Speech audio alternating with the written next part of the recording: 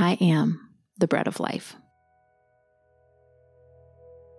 What sign then are you going to do, so we may see and believe you? They asked. What are you going to perform? Our ancestors ate the manna in the wilderness, just as it is written, He gave them bread from heaven to eat.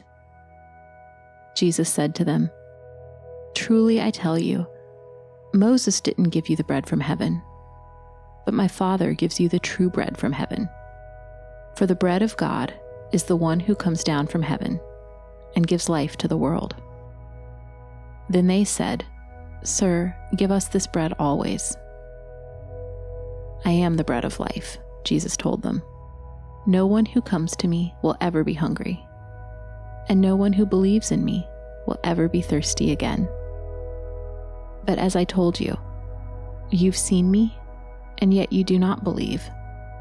Everyone the Father gives me will come to me, and the one who comes to me, I will never cast out. For I have come down from heaven, not to do my own will, but the will of him who sent me.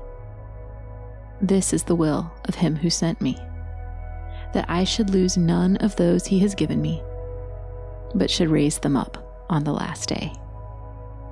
For this is the will of my Father, that everyone who sees the Son and believes in him will have eternal life, and I will raise him up on the last day.